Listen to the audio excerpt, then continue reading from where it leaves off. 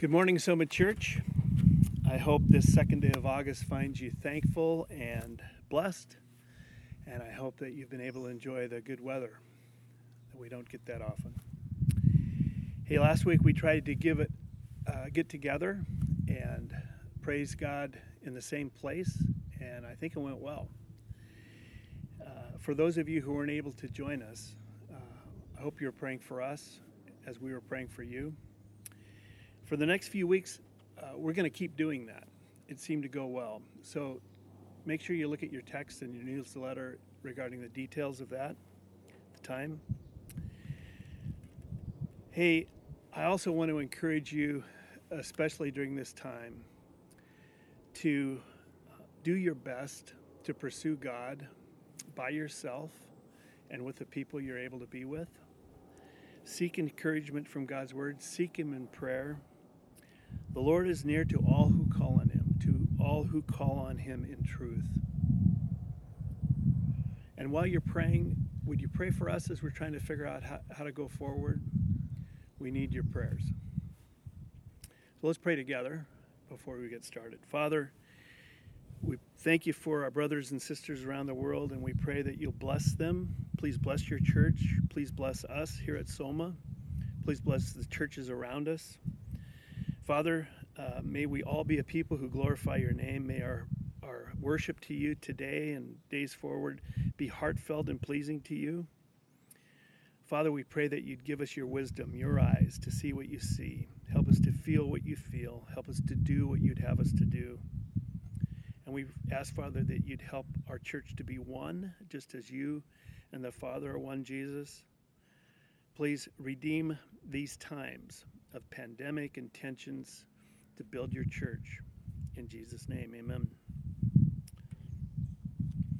So, you might know we've been in the book of Matthew in the Sermon on the Mount, and we've put a theme on that called Flourish, believing that Jesus is teaching us the best way to live, how to prosper, thrive, and flourish. And so I'd like to give you the Cliff Notes in case you weren't a part of seeing all of that. Jesus said, if you're a person who's poor in spirit, mournful, meek, if you hunger for righteousness, if you're merciful and pure in heart, be encouraged, because you're his kind of people. Jesus said, if you're a person who has lied, cheated, or stolen, go make it right. He says, don't be shy to identify with his heavenly Father. And when you do, expect to suffer. And when you do suffer, realize that God's going to reward you in heaven. He said, we're not sinful just by acting out sin. But even when our heart desires sin, it starts inside. He said we should mean what we say and say what we mean. Jesus said, if we're mistreated, to bless the person who mistreats us. In fact, he even said for us to love those who hate us, because anybody can love those who love them, right? He calls us to be generous. Jesus even taught us how to pray. He said to pray for the Lord's will to be done, his kingdom to be built, and then to ask him for what we need every day, our daily bread. He told us we should be quick to forgive others and not hold grudges. He told us to live for what lies ahead in heaven, because what we see around us is temporal. He spoke of a clear choice that we need to make between loving him and loving money. He said he's committed to providing our basic needs, and that we don't have to fret and worry about those. He told us not to judge others, and he sternly warns us not to. And yet he said, be discerning. Remember, friends, in all these things, we don't go and do these things to be Christians. We act this way, as Jesus told us to, because of who we are, of our identity. We live out our identity The scripture says, if any man is in Christ, he's a new creature. Behold, old things pass away, new things come. So we act in the manner that Jesus calls us to because that is who we are, not to be who we are. Turn with me to Matthew 7, and let's read together. As Janet reads, invite you to, as families, to stand for the reading of God's Word. Last time I preached, someone was curious about why I asked people to stand, and I guess I'm just old-fashioned, but I think it's a show of respect. It's something we do commonly when people enter the room and we're introduced, we stand. And so I think it's an easy thing, a way to help our children reinforce and respect the Word of God. So, hey, this is a great passage today. It's great and exciting, and these words reveal three things that Jesus spoke. One, it shows us more of the character of our Heavenly Father. It's an invitation, and it's a monumental command. You know, even from a distance, well, I need God a lot. And even from a distance, when I see what's going on in downtown Seattle and Portland, people bent on destruction and rebellion, the non-peaceful protesters, it's hard for me to love them. I can't imagine being a policeman or a business owner in that mess. The movement and belief is actively anti-God, in my opinion. Some are self-proclaimed God haters. There's a movement in our city, state, and country afoot that's highly motivated and highly resourced. And if they get what they want, they will decide what they will allow us to do as worshipers. Our religious freedoms, I believe, will be threatened. And yet Paul says, hey, our struggle isn't against people, flesh and blood. Our struggle is against the principalities of the air and the spiritual forces at work.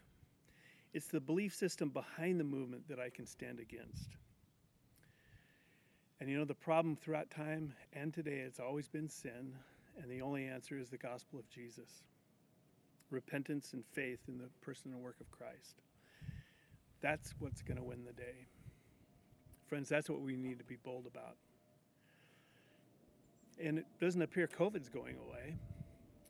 People around us are going to be testing positive. And so what's going to guide us? Fear? Worry? Judgment? Shame? Anti-gospel things? How does our faith apply? How does our theology inform us? Well, Jesus in this passage gives us some really practical words, really down to earth. Ask, seek, knock. Ask and it will be given to you. Seek and you will find. Knock and the door will be opened.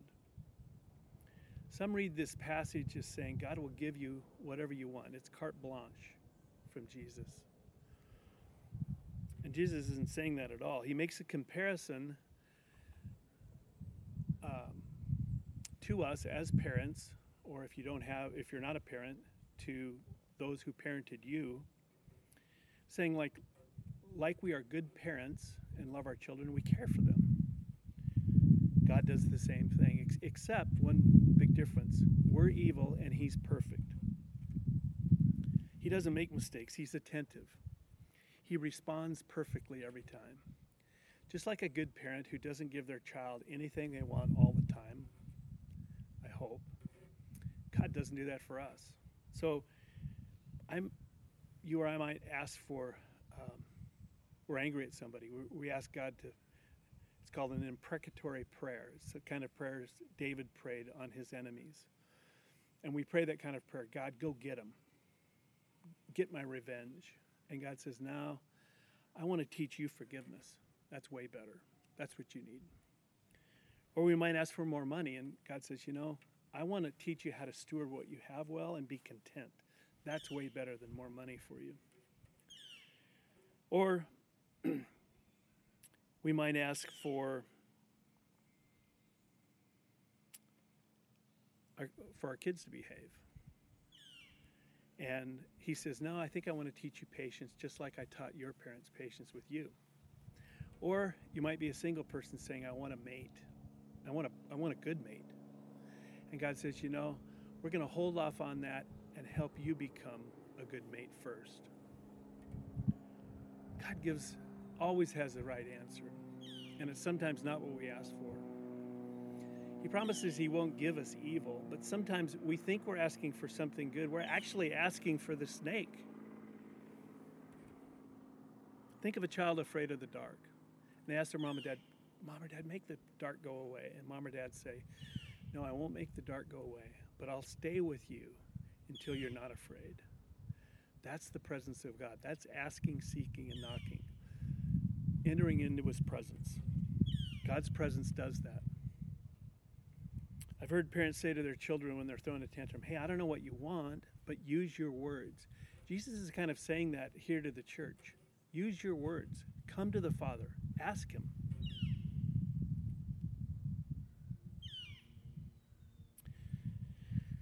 See, to fulfill the things that I reviewed and the next statement, we can't do it without him.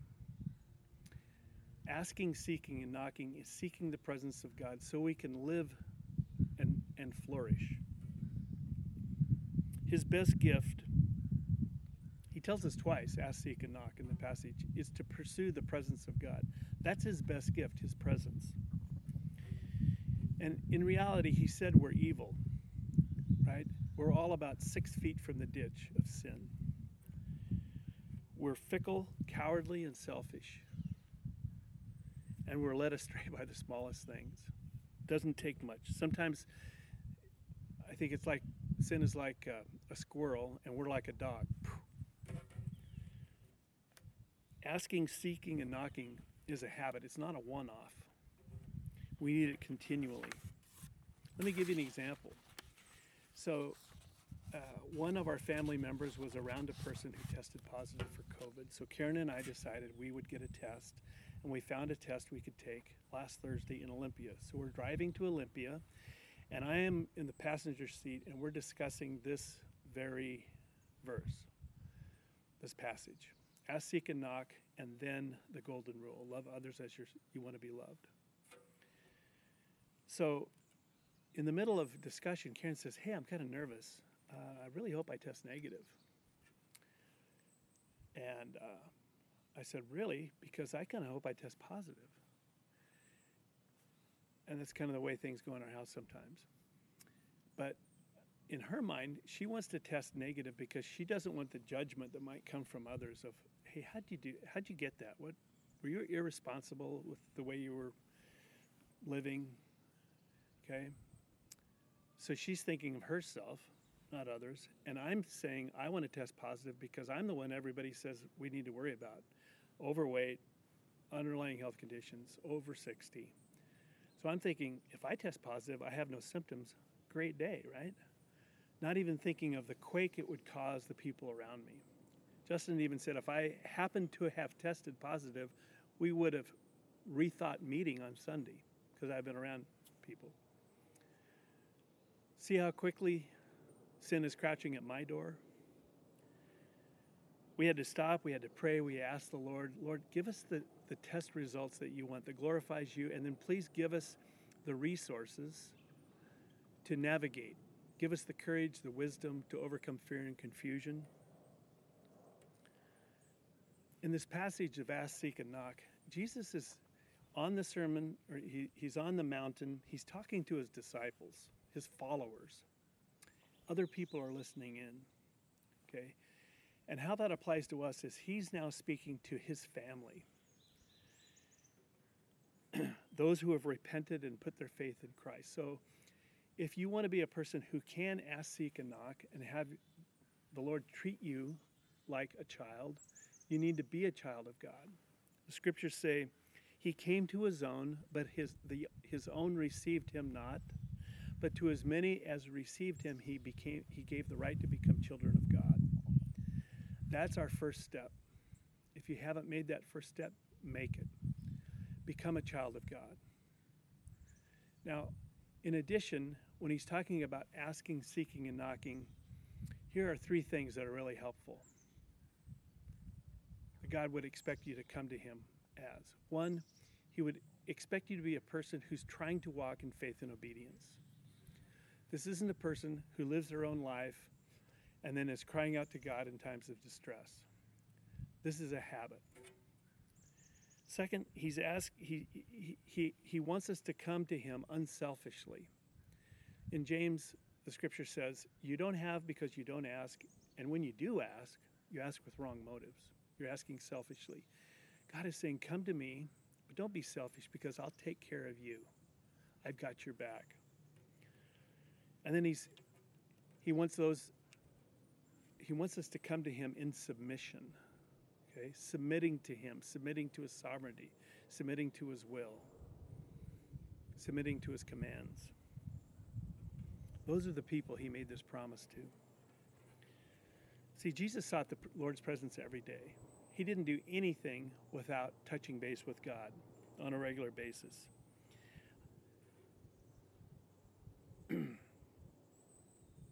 As the disciples were filled by the Spirit of God after Pentecost, they changed the world. They went out and engaged the world. They were nobodies who told everybody about somebody. Okay? And that somebody was Jesus. And the people that responded were all ethnicities, male and female, rich and poor, young and old. It was everyone. And they were all around a common table. Okay? That's reconciliation. They were reconciled to God, and they were reconciled to one another. That's the reconciliation that the world is seeking. That's the reconciliation of God.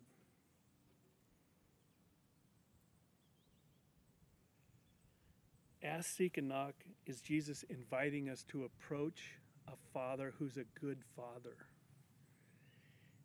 He says, my Father in heaven has your back. Now you can love others. That's the next verse. You know, after COVID and the election, there'll be something else to worry about, something else to steal our joy. Let's be a people that have a habit of seeking God and engaging the evil world with God rather than without him. Religious people try to do good things without God. Let's be a gospel people. Jesus, in the passage, Ask, Seek, and Knock, he says it twice. He's doubling down, reinforcing his point that our pursuit of God needs to be a habit. Not just on a Sunday, a religious effort, not just a half page of our daily bread in the morning. He's saying our pursuit of God should be ongoing. It should be diligent, persistent, with effort. It should cost us something. When we seek God, we petition him for a lot of things. One of them is wisdom. And the wisdom of God gives us the ability to interpret the world and interact with the world in the way he calls us to. So now we get to the second part of the passage, the golden rule. So Jesus lays this statement on them. Love others, treat others as you want to be treated, for this is the law and the prophets. Some think it's called the Golden Rule because there was a 3rd century Roman emperor named Alexander Severus, who we don't know if he was a convert, but evidently he emblazoned in gold in his bedroom that verse. Therefore, the Golden Rule. Others say it's the Golden Rule because gold has universal value. This statement has universal value. People have used it for a long time in many places. Almost every religion has a form of it. Hindu, Buddha, Taoist, Confucius had a saying like it. Now, in almost all of those sayings, they've changed it. Instead of saying, treat others as you want to be treated, it's like karma. Don't do bad things so bad things don't happen to you. The other versions are, don't do bad things to others so they don't do bad things to you. See, that's a very selfish approach to the Golden Rule. That's changing it to make it about you. Jesus made it about them. He's saying, treat others the way you want to be treated.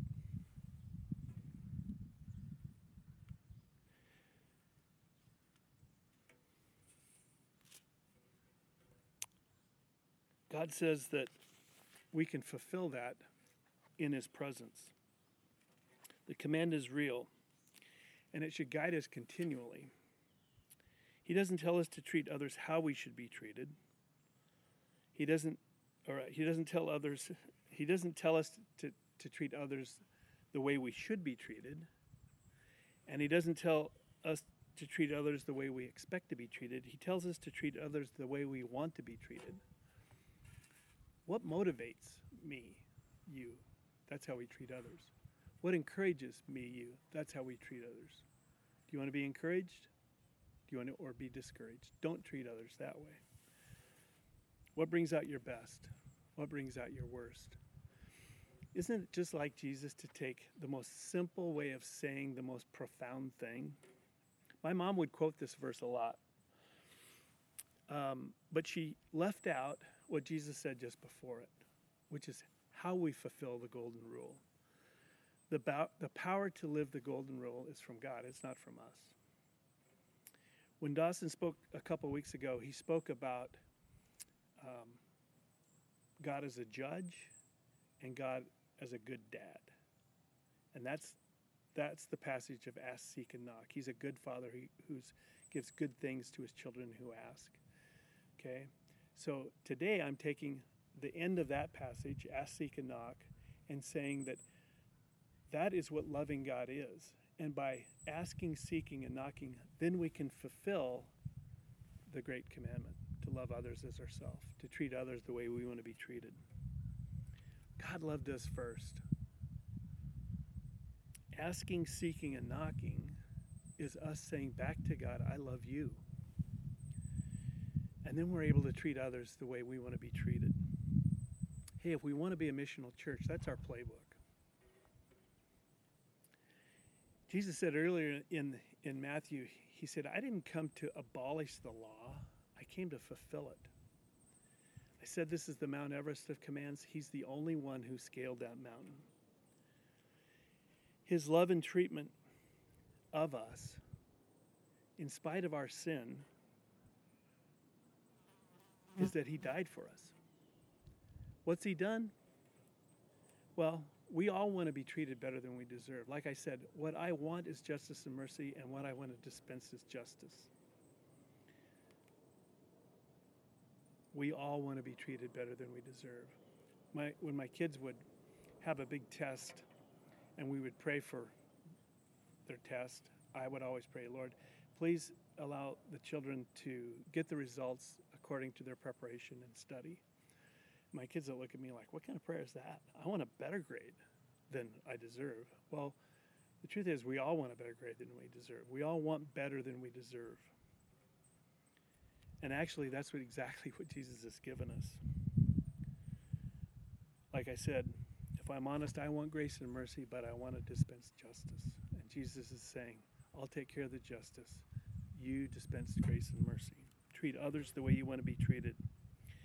He gives us grace and mercy. He takes our justice.